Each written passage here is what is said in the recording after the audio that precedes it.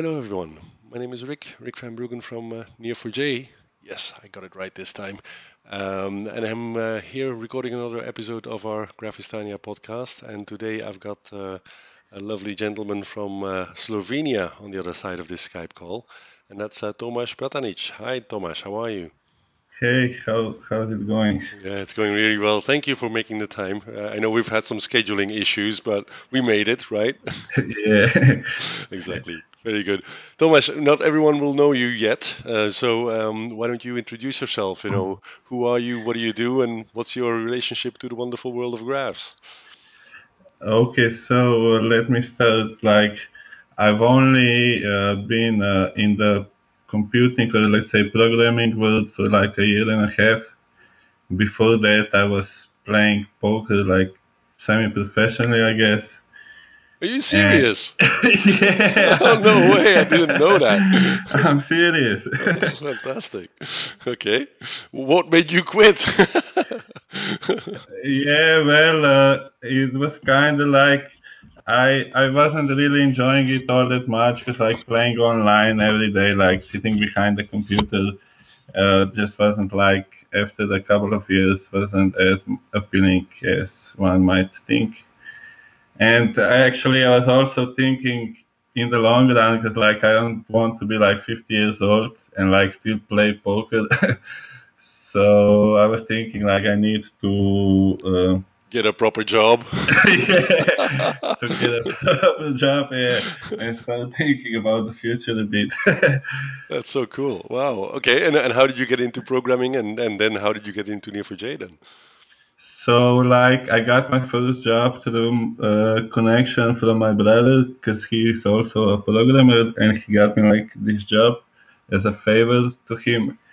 And like, I didn't like my interview was like very funny because like I didn't have like any experience except for poker, and like they told me like what am I good at, and I told them like I can Google pretty good. And that was like my key skill at the time. That is so cool. Wow. I'm impressed. Yeah. Okay.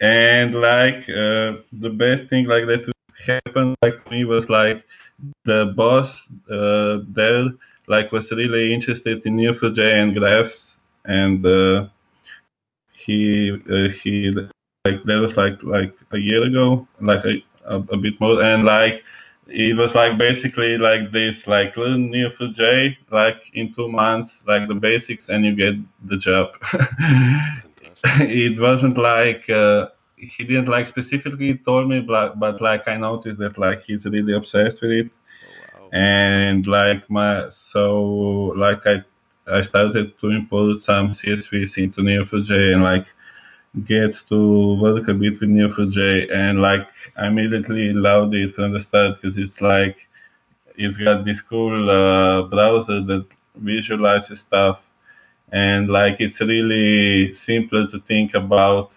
data. Like I tell people like I deal with bubbles and points. So when you put it like on that level, it's very simpler than like I always tell my friends that I deal with dancing balls.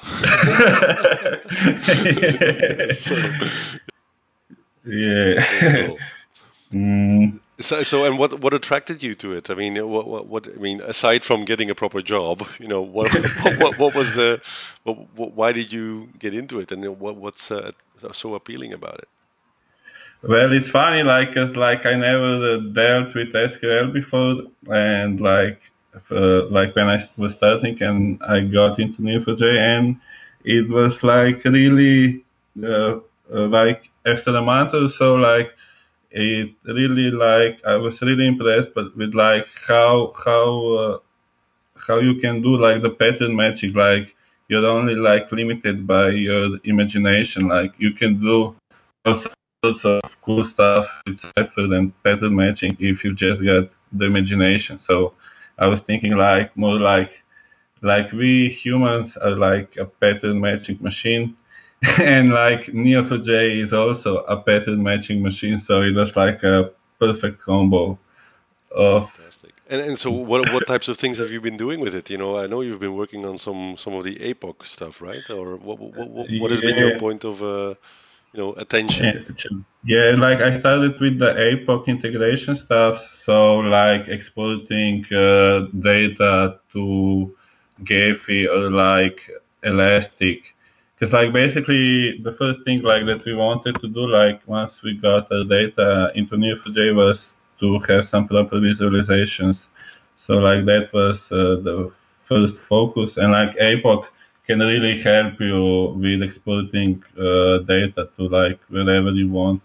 And so yeah, that's why I got into APOC, and like then like it was like kind of like I was talking to my brother, and he told me like you don't have like any official education, so like you have to start a blog or something, so like people will get to know you, see that like you can do some stuff. And like that was basically my like then I decided like I'm gonna start to write like a blog about using APOC with Neo4j, because like I struggled like with some things because there was no documentation, and you have to go check the source code and to see like what's up. And like I decided to make it easier for everyone else that will follow me on the APOC path to make it easier for them. That's So so that crazy. I mean, and you're doing all of this without like formal IT education, right? You're doing this yeah, just yeah, it's just bubbles and yeah, dancing balls. dancing. Yeah, That's so great. because it's funny, like, because now, like, I've been also helping Michael with graph algorithms, Yeah, yeah. and I've been reading like lots and lots of graph algorithms and documentations. Yeah. And now, like that, I kind of know, like, I still, when I see like any math equation, like, I close my eyes and skip it. But like when they talk about how do they do and what do they do, like, I feel like if I translate all that matrix multiplication stuff to like cipher queries, like, it feels like really simple to me.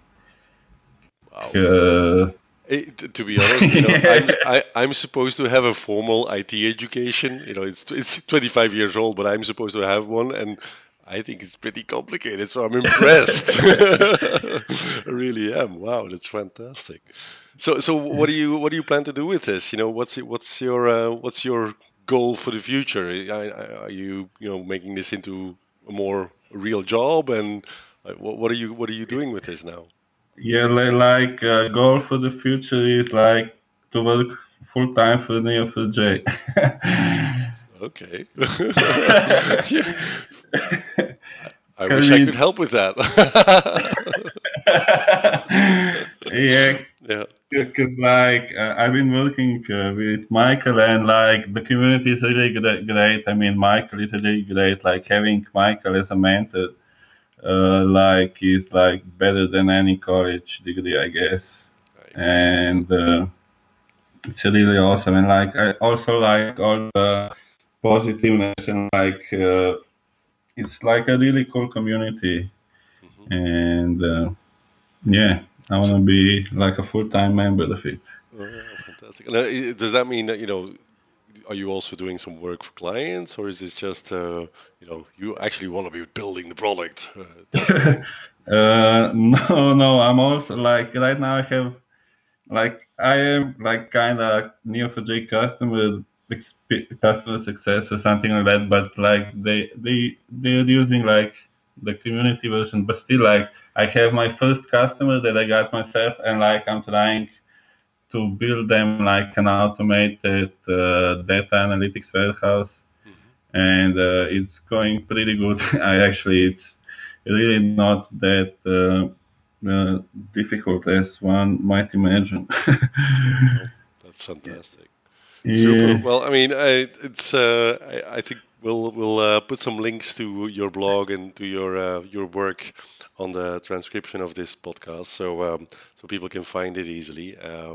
I'm really Mhm. looking forward to seeing more of this. I think it's fantastic that you started with poker and ended up with dancing balls.